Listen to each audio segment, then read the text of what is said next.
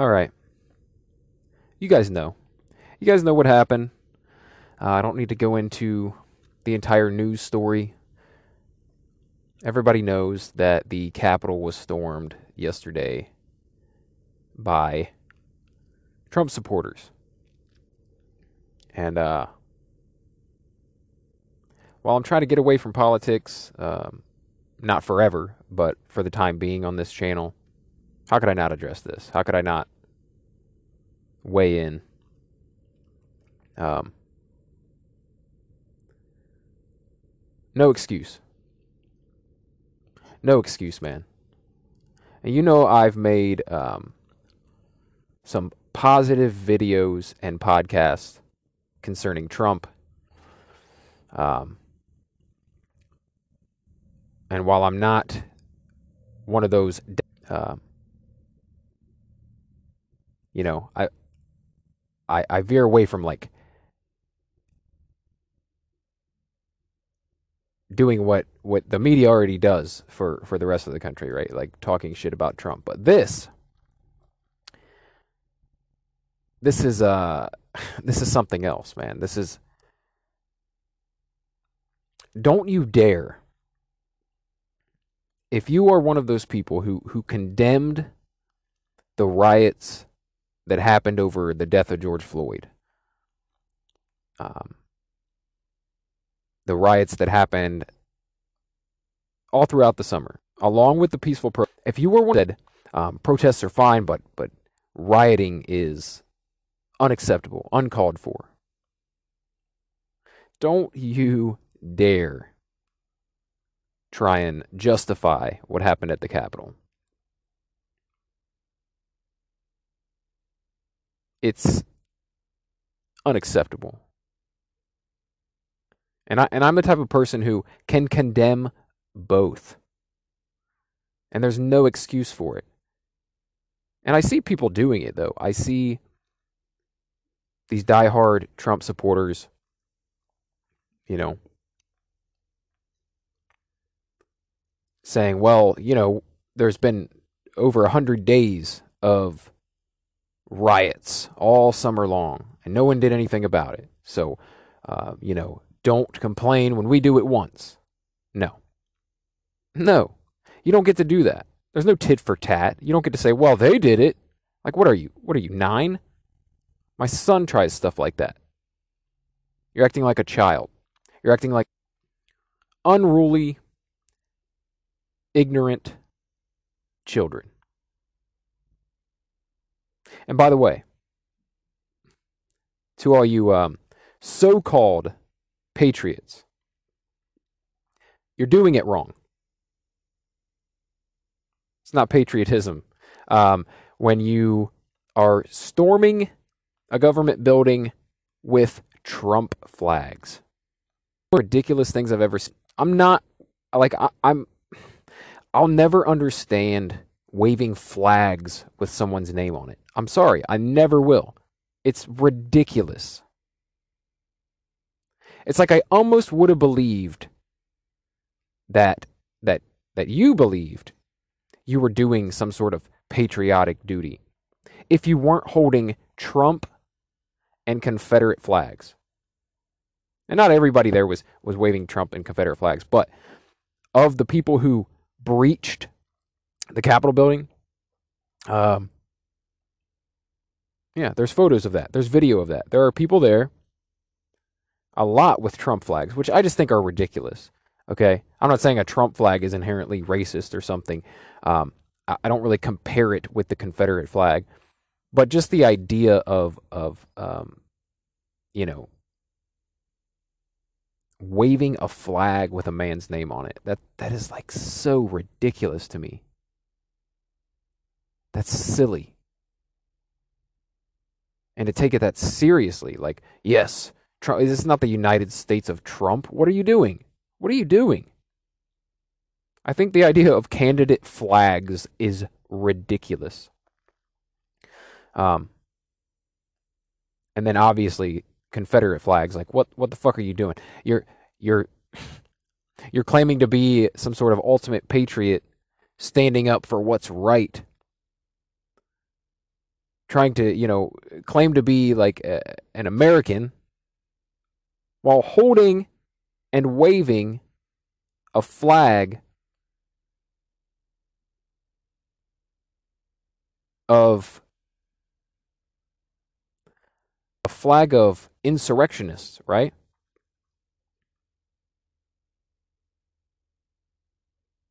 A flag of traitors. So you're going to storm the Capitol building as a quote unquote patriot while waving the flag of a traitor. I mean, that's more than stupid. I can't even begin to to explain how stupid that is. Look, I don't have much else to say about it. It's despicable. It's unbecoming. Uh, it's embarrassing, and I think it sets us back even further than we already were. Like this insane far left, far right divisiveness, this further polarization that's been happening for a lot of people would say for the past 4 years, but I'd say for the past 8+ years, it's been the divide has been growing. I don't think it does us any good. I honestly, I wish I could have voted for a candidate like Tulsi Gabbard. And I don't know how many times I have to say that. I really hope I get the chance to. She's a young woman, so I'm hoping I'll get plenty, unless someone else even better comes along. But I feel like we need a rational centrist. And that doesn't mean weak. People in the weakness, right? Being more. No, our representatives should be moderate for the most part, because I feel like most Americans are moderate. Most Americans fall somewhere in the middle. They believe a little of this and a little of that, and they're not. It's not as it's portrayed on social media, on the television. On it's not. It's not what you see. You only see the fringe. You only see the worst of each side. And, it's a terrible representation of the country because that's not where most of us fall. I consider myself I guess you would say, like, classically liberal. I believe in, the basic founding principles of this country. And that's where I stand. And more of a libertarian when it comes down to it. I don't like classifying myself as a libertarian party because there are some libertarian, beliefs that I'm not for. But for the most part, man, I feel like it's the most the closest to being a constitutionalist that you can be. But I don't like to classify years ago, I classified myself as conservative, Republican, and just as I've grown throughout life and learned new perspectives and started to see things in a different way, I've become more and more moderate, more and more where I have some beliefs on both sides, and I would like, and I think most people are that way, and I would like for our government to represent that the way it's supposed to. Anyway, that's all I got to say about it today. Look, I'm really hoping to avoid political stuff for a while. Like I said, I keep saying it, but it feels like every couple weeks I come back to it. Really, I like to move on to some fun stuff. What I do on this channel is I pick a random topic every day. It's usually entertainment or pop culture related, but I delve into other stuff as well. Obviously, this is a more political video / podcast, but I delve into life stories. I delve into personal opinions.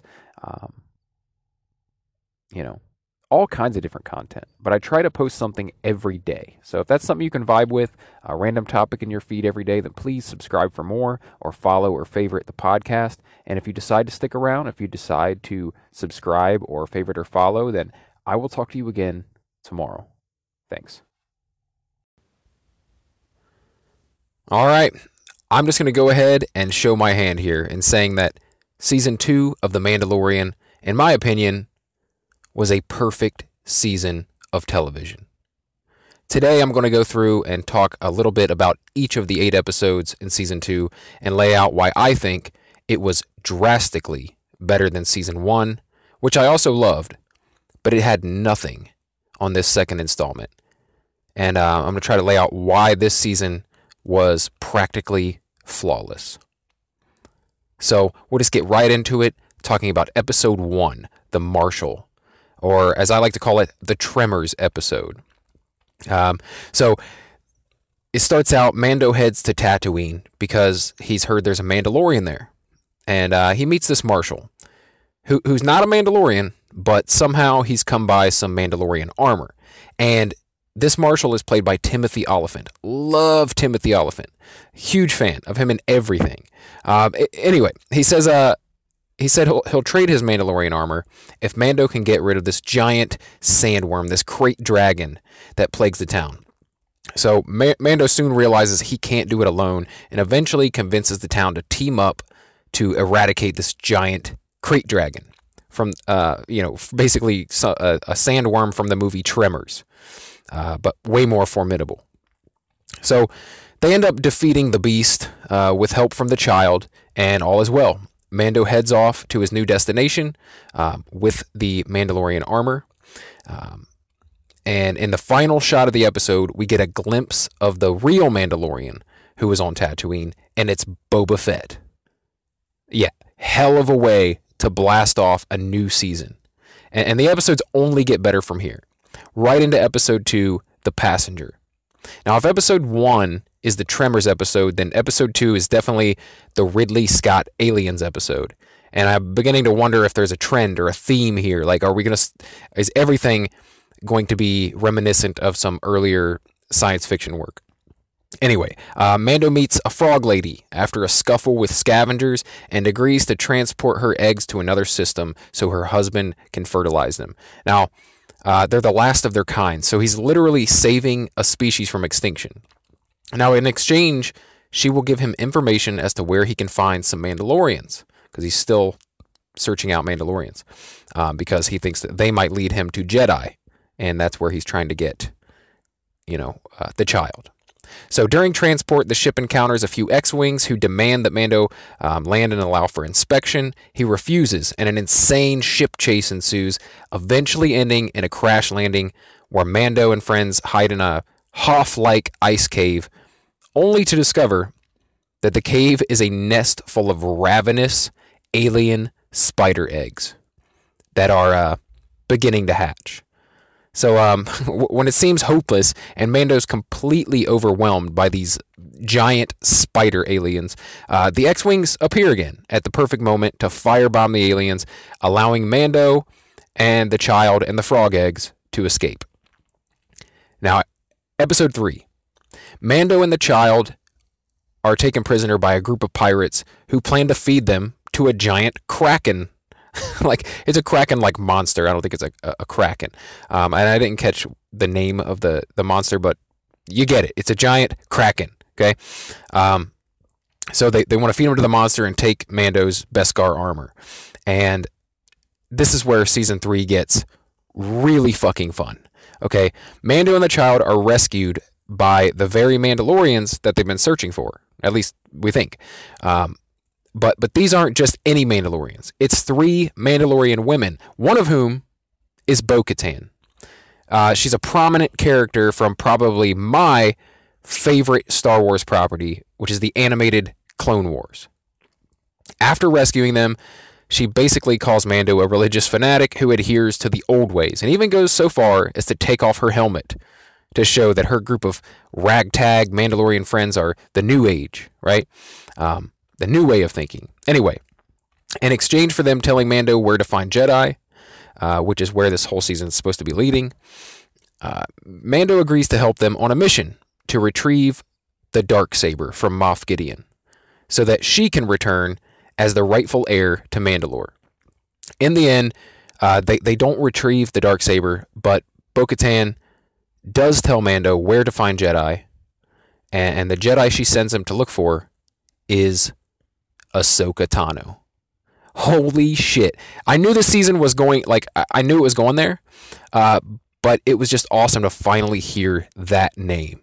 Like, one of the reasons this season is so goddamn good to me is because of all the Clone Wars tie-ins. And I know that makes me biased, being a huge fan of Clone Wars, but you know, it makes it really easy for me to love what they did with season 2. All right, right into episode 4, The Siege. Mando goes back to the planet where season 1 ended and runs into Greef Karga and Cara Dune again and ends up helping them on a mission. Now, I love this episode. I love these characters, but even more than I love the characters, I love Carl Weathers. I'm one of the biggest Rocky franchise fans ever, and Apollo Creed is one of my all-time favorite characters. So seeing him again is just fucking awesome. And in addition to starring in this episode, fun fact, he also directed it. Now, the action in this episode is insane. I loved it so much. Like, it felt a lot like the original trilogy for me. You know, or something even more recent, Rogue One, which I absolutely loved. Now, the budget for this one had to be crazy. It was a fantastic episode, but as I said before, it only gets better. Every time I think that it's the best episode yet and that they couldn't get better, the next one's always better. Episode 5, The Jedi. Holy shit. It was all about nostalgia in this one. Even more than the previous week, okay? Because this was heavy with Clone Wars. Like, mainly because we finally get to see a live-action Ahsoka Tano. Rosario Dawson brought her to life in glorious fashion. I loved her as Ahsoka. So here's what happens in this episode. A group hires Mando to hunt and kill Ahsoka, but instead he has something else in mind. He's been looking for a Jedi this whole season after all, and now is his chance. He ends up teaming up with her instead and helping her take out the people who were trying to hunt her down. Also in this episode, Ahsoka communicates with the child, and we finally learn his name, and his name is Gogru. She's sympathetic to Mando's mission, but says she cannot train the child because he's too full of fear, anger, and trauma. You know, it's not good to empower someone with that kind of fear and anger and trauma. We've seen that. We've seen that play out with Anakin Skywalker in the past. So she eventually sends Mando on his way and tells him where he might find some other Jedi who may be able to look after Gogru. Just such an awesome episode, and I'm sure we'll be seeing Ahsoka more in the future, but I love this episode so much. I was confident after watching it that now it had to be all downhill, right? For the rest of the season. How could it get any better than live action Ahsoka Tano? I mean, this had to be the crescendo, right? Wrong. Episode 6, The Tragedy. Right off the bat, Boba fucking Fett, ladies and gentlemen. Holy shit. We saw a glimpse of him at the end of episode 1, but now we get full-on awesomeness, full-on Boba Fett. When Mando and the child, or Gogru now, reach the ancient Jedi site where Ahsoka sent them, they don't find any Jedi.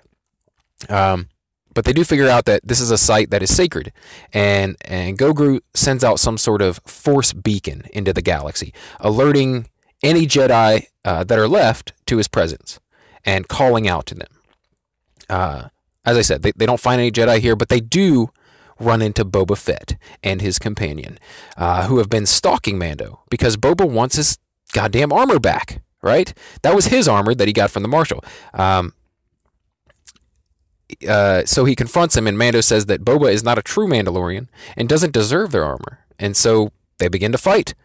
And also at the same time, the Imperials have arrived. They've been trying to kidnap Grogu, you know, throughout the entire season, they've been trying to catch up to him so they can take him. They want to use him for their own ill will. So madness ensues, and eventually Boba Fett and Mando and friends all team up to fight off the Imperials, led by Moff Gideon from Season 1. But not before the Imperials get their hands on Gogru and escape with him. Episode 7, The Believer. Now, some of you may not agree with me on this one, but for me, Episode 7 was one of the best of the season. We got Bill Burr back, and his performance blew me away. Really powerful. Like, this dude is not only one of the best comedians on the planet, he's also a damn fine actor. And him as Mayfield, it's such an awesome character. It really is. Like, so this episode, it shows us a side of the Empire that we have not seen in the past. It really humanizes them and shows you their perspective for a moment. It's really important to do this with an antagonist, and we don't see that a lot in Star Wars, but it's important. It's important to do this in any storytelling, that you show this human side of the antagonist, so that your protagonist isn't just fighting some mustache-twirling evil for the sake of being evil villain. It shows you that when it comes down to it, these are just people fighting for what they believe in. And these Imperials, down at their soldier level, they believe what they're doing is right. Anyway, Mando and company recruit Mayfield, who is currently working in a prison camp, for a mission to infiltrate an Imperial base and gain access to some files that they need to track down Moff Gideon and rescue Gogru. Now, I'm not a big fan. I'm not a big car chase guy. I know that they're all the rage, but they just never done much for me. I've never been I love car chases in movies. But this episode, we get a Matrix Reloaded-esque fuel truck chase scene. And we get some really good moral relativism, monologuing from Mayfield. Just, like I said, damn fine acting by Bill Burr. A lot happens in this episode, and I won't go into every detail, but I will say that I absolutely loved it. And a big part of that was Bill Burr's performance. So, in the end, they get the information they need and are off to find Moff Gideon, but not before gathering some of their old friends for the task at hand. Finally, we've reached the finale. Episode 8, The Rescue. And it may be, in all honesty, the best episode of television all year. Mando and friends confront a horde of dark troopers and Moff Gideon himself on an Imperial ship. Amazing action all around. The dark troopers are legitimately scary. This episode has it all, even before the big reveal at the end. So, one of the biggest features in this episode was the Mandalorian women, and just how awesome it was. So these women infiltrate this Imperial ship. They're kind of leading the charge, and they're just taking out people left and right. It's fucking awesome to watch. Do you remember that scene in Endgame where it was like a girl power moment right at the end? It featured all the female heroes, and it was just this really a little too on the nose, women, yeah, we're women and we're powerful, right? This did the same thing, but so much better. In a way that didn't make you feel like they were trying to convey a message to you, right? It just felt natural and it felt good. You forgot that this was all female warriors storming this Imperial ship. It just felt like people doing some badass shit. It didn't feel like anyone was trying to make any kind of point, hey, look, these are women and they're badass too. It wasn't like that. It was just wow, these are some badass warriors, right? It was almost an afterthought. It was oh, hey, those were all women leading that charge, wasn't it? And I think that maybe that scene in Endgame and kind of fan reactions to that may have helped, Disney and help, the creators of Mandalorian, the writers for Mandalorian, to dial that back and do it right. Like this is the way you do diversity, right? You spool it in a way that it doesn't feel forced. It's just natural, and they did it in glorious fashion here. So good, so damn good. Anyway, so that was awesome, and then the fight with Moff Gideon, like seeing the Darksaber up against the Beskar steel. We've never seen anything stand up to Kyber Crystal Saber, right? A Kyber Crystal Saber. It was awesome. Like, amazing fight scene. And the Dark Trooper, right? Okay, so the fight with Moff Gideon in itself was awesome. It was amazing. Between Mando and... So, we've got the women trying to get to the bridge and take over the ship. Meanwhile, Mando is trying to find Moff Gideon and try to find Gogru, and at the same time, these Dark Troopers are being released. And these, like I said, these Dark Troopers are fucking scary, dude. Scarier than any other, villain, really, that I've seen.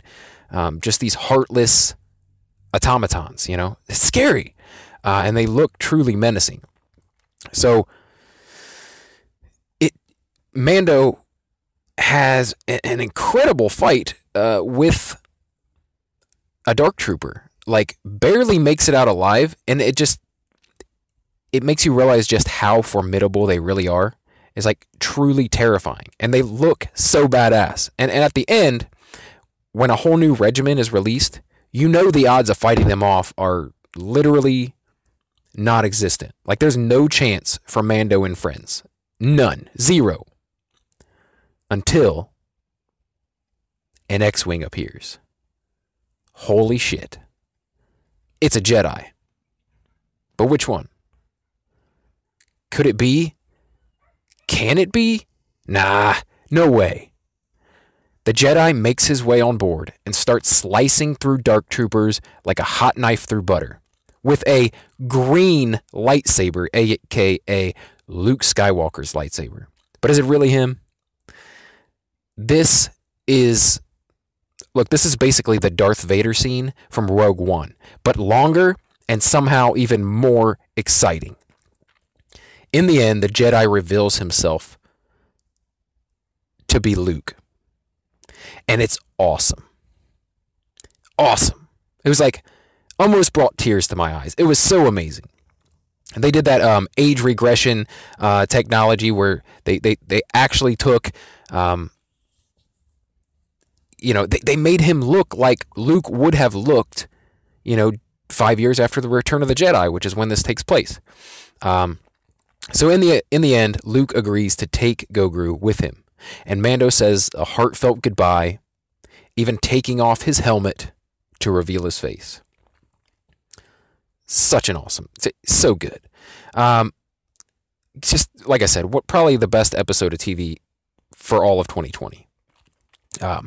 Okay, so in an end credit scene, it's revealed that we are getting a Boba Fett series in December of 2021 called The Book of Boba Fett. And if it's half as good as The Mandalorian, I am 100% on board. So, in closing, look, 16 chapters of The Mandalorian and, the child's adventures. While I enjoyed the first 8 chapters of season 1, the next 8 were light years better. And in my opinion, a perfect season of television. Just the way it perfectly built to where you thought it must be the crescendo or getting close to it, right? All the way. A lot of these shows have a lull in the middle. Kind of a more boring episode or two right in the middle of the season. Not this one, dude. Like, this one got better and more exciting with each and every episode all the way up to the very end. And the end was the most exciting part of the entire thing. This is how you do television. And I feel like where I used to wonder if 8 episodes was enough to tell a compelling story, I'm starting to think that 8 episodes is like... might just be the ticket, might be the perfect number of episodes for quality television. Anyway, if you enjoy videos or podcasts like this, here's what I do on this channel. Every day, I try to do it every day. I'm not perfect, but most days I do it. I try to pick a random topic and talk about it. and it's usually entertainment or pop culture related, but I delve into other things too: politics, personal life stories, commentary on current events, all kinds of things. But I try to post something every day. So if you're into that, if you can vibe with that, if you would like something new in your feed every day or close to every day, then please subscribe for more. And if you decide to stick around, if you decide to subscribe or to the YouTube channel or favorite or follow the podcast, then I will talk to you again tomorrow. Thanks.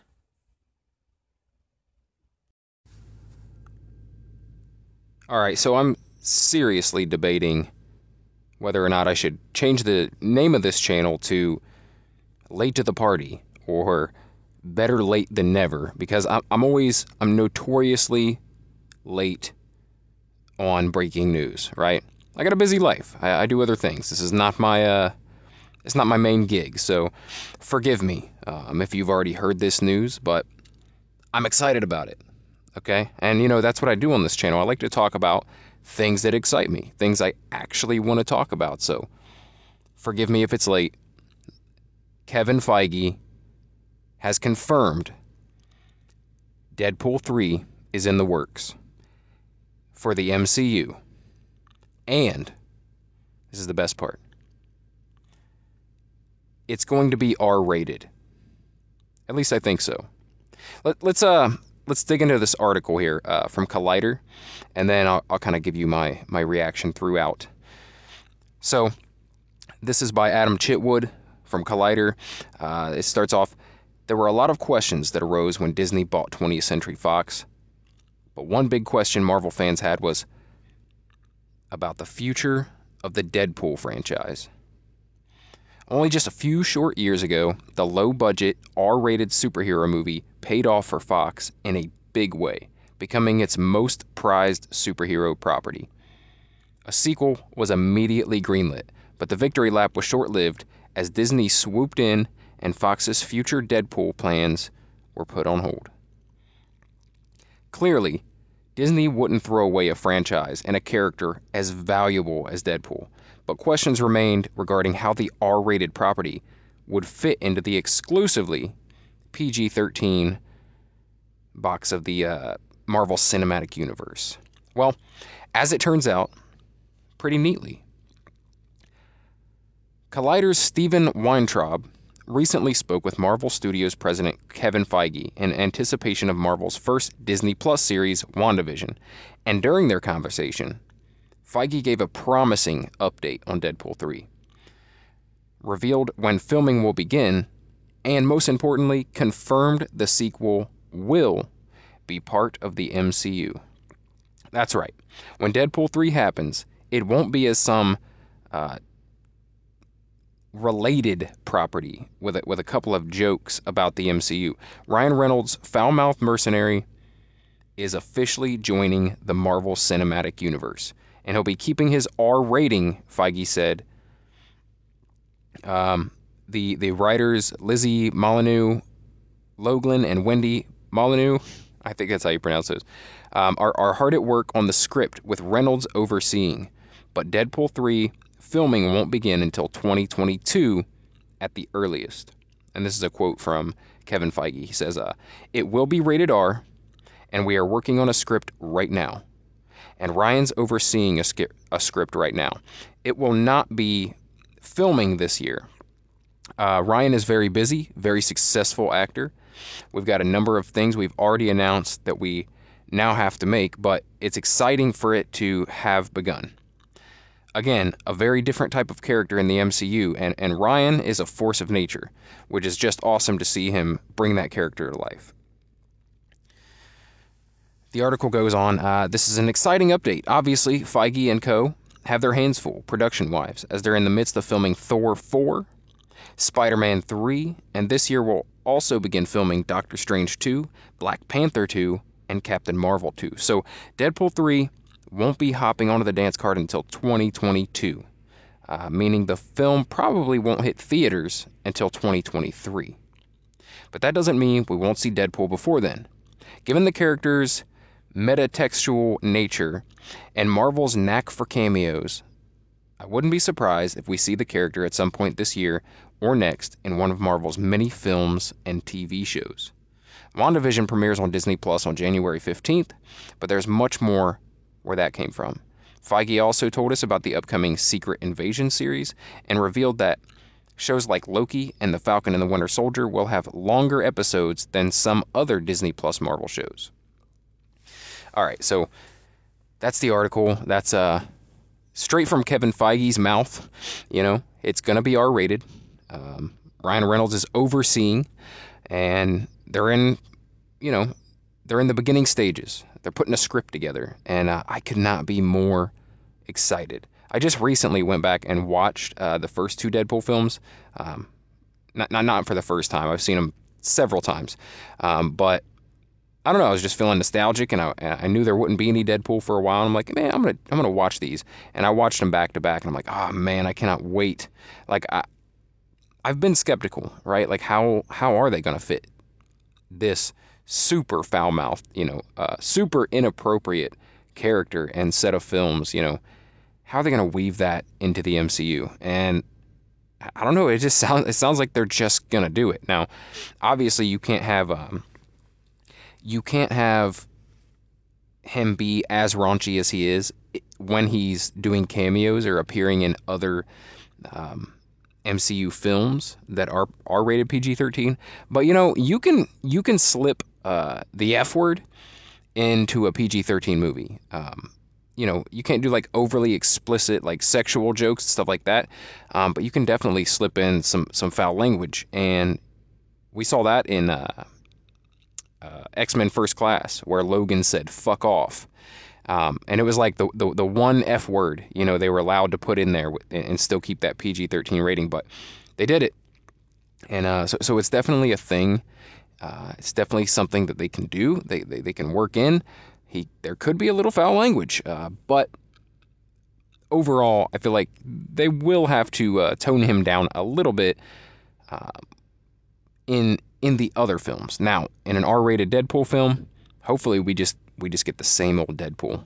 That's something I was worried about, when, and a lot of people were worried about when Fox was acquired by Disney, and it's like, well, what are they going to do with this? Because you can't just forget about this. I mean, you can't forget about Deadpool.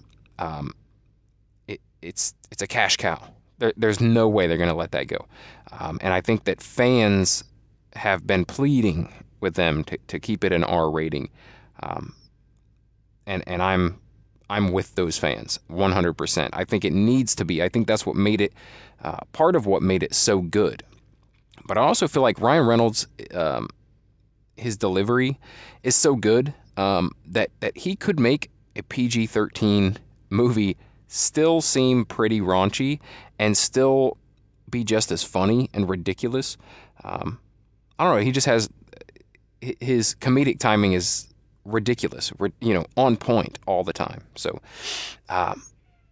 yeah, I'm really excited to hear that Deadpool 3 is keeping the R rating and that it will be in the MCU. 2023 obviously is a long time to wait, but holy crap, we've got so much stuff to keep us busy, especially with everything being pushed forward from 2020. The next 6 months to a year are basically jam-packed with Marvel content, and pretty much all of it is in the cinematic universe. So like all the shows that are on Disney Plus. And if you're interested, I have a podcast that I do. It's called Marvel Plus. And that's all it is. It's breaking down and reviewing each episode of those Disney Plus Marvel series. So if you're interested in that, please go check that out. It's called Marvel Plus. And it's me hosting, and then I bring on guest hosts. Like every other week, I have another guest host on to break down the latest episode with me. And the first episode will be this upcoming week. When WandaVision drops, 2 episodes to start the season, and I can't wait. I've been waiting a long time to get this podcast going. I've done a few episodes, but obviously there's been no content to review yet. So it's really going to start taking off this upcoming week. So if you're interested, please go check that out. You find it on any podcast app. Just search Marvel Plus. That's spell it out, Plus. Anyway, so I'm excited for Deadpool. I'd love to hear what you guys think. Let me know. Do you think that Disney is making a mistake by putting R-rated films out there? It's not really in their character. Do you think that it's going to be as good now that that Disney owns 20th Century Fox? Do you think that Deadpool will still be the same? I'm pretty confident, but like I said, I want to hear what you guys think. Let me know in the comments below, or if you're listening to this in podcast and audio format, then hit me up on Twitter or Instagram at RealBrettScott and let me know what you think. If you like videos or podcasts like this, here's what I do on this channel. Every day, I try to pick up a random topic. Now, I'm not perfect. I might not put out something every single day, but damn near. I'm pretty damn good at staying consistent. So if you're interested in that, if you can vibe with that, getting something brand new and hopefully interesting in your feed every day, then please subscribe for more or favorite or follow the podcast. And if you do stick around, if you decide to subscribe, then I will talk to you again tomorrow. Thanks. All right. I never saw this one coming, as evidenced by the tattoo on my chest. I never imagined that the trademark symbol of a fictional comic book character would be considered by anyone to be a symbol of hate. In recent years, and especially after the Capitol riots, the skull symbol adopted by Frank Castle, aka the Punisher, and modified several times over through its more than 40-year history, has come under fire. And it really fucking sucks. Not just for me, but for the many lifelong fans of this amazing character. It's unfortunate that the Punisher's signature skull has been co-opted in recent years to instill fear and worry throughout the country, but I'm also not going to pretend for a second, as I've heard others say in defense of this character and symbol, that it's not precisely what the symbol is supposed to express. The Punisher stands for vigilante justice, vengeance, and obviously punishment. So technically, the rioters, they were using it correctly. From their perspective, they were there to combat or make a stand against something criminal. Corruption at the highest level that the law was overlooking. Exactly the type of justice doled out by Frank Castle in the Punisher comics, TV series, and films. Unfortunately, their view is misguided. They believe they are defending the country from a hostile takeover of sorts, which it's simply not true. So the symbol is absolutely supposed to evoke these feelings from criminals, and it's supposed to stand for vigilante justice, but it's supposed to do this in a fictional world. A world that I happen to love, and I'm not alone. All right, let's dig into this article that kind of breaks down what's going on with this whole Punisher and Punisher Skull controversy.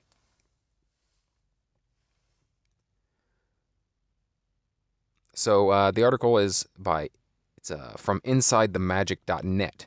It says, industry figures call on Marvel to retire corrupted Punisher amid Capitol riots. Significant voices in the comic book industry have called on Marvel Comics to retire the Punisher character. They feel it has become corrupted due to its logo's use in last week's United States Capitol building riots. Several groups have used the iconic skull logo over the years, but seeing it on rioters' shirts at the Capitol pushed some on social media over the edge. Some Twitter users call for Marvel to be firmer on copyright infringements, while others call for Frank Castle's retirement from the Marvel Universe, stating that the concept behind him is corrupted. Now, this is me talking here. The idea that Marvel could be firmer on copyright infringements, yeah, I mean, that's something. That could be something. They could definitely not let other companies or um, any groups, official groups, use their symbol, they could definitely, go after them in court. So that would be one way to stop people from co-opting this symbol. But anyway, let's go on. Who is the Punisher? Frank Castle, aka the Punisher, has been a staple of the Marvel Comics universe for years. He has been an ally and enemy of many a Marvel hero, including Daredevil and Deadpool, in addition to popular Avengers like Scarlet Witch and Black Widow. He's best known for his Netflix series where Jon Bernthal played him. It says this is also technically the MCU's version of the character for now. Unfortunately, Netflix didn't invite Jon Bernthal's Castle to be part of the Defenders alongside Luke Cage, Iron Fist, and Jessica Jones. However, the character also starred in several movies and was famously played by Dolph Lundgren in the 1989 film The Punisher. The Punisher is known for his incredibly violent way of dealing with things, something you'd never see in a Marvel Studios movie. Frank Castle views all criminals as worthy of death, and he wears his iconic Punisher skull to strike fear into the hearts of villains. Some debate whether Castle is a hero or simply an anti-hero, vigilante, who uses his own grief to justify his brutal methods. Why is the Punisher logo controversial? Castle's proclivity towards murder as a solution for crime has been his defining trait since Marvel first introduced the character in Amazing Spider-Man number 29 in 1974. The murder of his family has historically driven his intense bloodlust, but that hasn't stopped him from coming to blows with more morally virtuous superheroes like Daredevil and Spider-Man. Indeed, we saw this play out in the Daredevil Netflix series as Season 2 pits Charlie Cox's Matt Murdock's non-lethal brand of crime fighting at odds with Castle's desire for vengeance. However, while the anti-heroic Castle was a mere outlier of the Marvel Universe, his logo has been used in the real world by several groups. In particular, many Blue Lives Matter rallies and police officers and soldiers have been known to adopt the logo. Last week's use of the logo by the Capitol rioters, however, has brought about significant online controversy. Who is saying it's time to retire the Punisher? As expected, there were many Twitter users who called out the rioters for wearing the logo. However, many of these voices also came from prominent industry figures, including Mitch Gerads, who worked on The Punisher for 20 issues and designed the new skull logo. Check out what he had to say. He says, "Yep, I worked on Punisher for 20 issues. I designed a new skull. I designed a patch for charity. Seeing it used by these groups today shows Marvel needs to retire it till it's no longer adopted as a symbol of hate." Other prominent comic book figures included black artist Jamal Igle and Van Jensen, a writer on many properties, including James Bond comics, Green Lantern, and The Flash. Take a look. It says, "I don't say this lightly. It's time for Marvel to put the Punisher out to pasture. The concept is corrupted." Hey, Marvel, I love the Punisher, but that character and symbol are corrupted forever. It's time to retire Frank Castle. Popular comic-based YouTuber Comic Tropes also chimed in. The seditionists that invaded the Capitol today wore a Punisher logo. I say Marvel needs to either aggressively enforce their trademark so it isn't printed everywhere, or abandon the Punisher completely. You can't allow your characters to be used by terrorists. It's one thing for your average Twitter user to suggest canceling a character, but quite another for prolific artists and writers to speak out, particularly one who worked on the character. Whether or not Marvel Comics will crack down on the logo usage or retire the Punisher completely remains to be seen. Inside the Magic will continue to follow the situation as it evolves. So, there you have it. Gotta say, the idea of enforcing copyright makes a lot of sense, but I am very much against retiring the character. Listen, I understand the apprehension, but I think we need to take a stand on these things. We can't let misguided assholes take away things that we love. We shouldn't destroy art for the sake of comfort. I love Frank Castle. I love The Punisher, and I love the stories that revolve around him. And I think if you get rid of him or his iconic symbol, you are in a sense surrendering to the very people who are trying to take away what we love. If we give it up, we are essentially giving it to them, saying, it's yours, and we'll be giving their use of it more power in the end. Also, as I said, with the tattoo, I'm sure I'm a bit biased. I mean, nobody wants to be walking around with what the world considers a hate symbol tattooed on their chest. So, take what I'm saying with a grain of salt. It definitely comes from a biased stance. But listen, if you feel like me, please speak up, be heard, fight for what you love, whether it be free speech, freedom of expression and creativity, or simply the freedom to continue to enjoy the art we have enjoyed for decades and want to continue enjoying for decades to come. If you enjoy videos like this, look, here's what I do. Videos and podcasts like this. What I do on this channel is every day I pick a random topic, something that interests me. It's usually pop culture or entertainment related, but sometimes it's just my commentary on current events. Sometimes it's personal life stories, all kinds of things. But if that interests you, if that's something you can vibe with, I try to do it every day. I'm not perfect, but most days I'm putting out some content.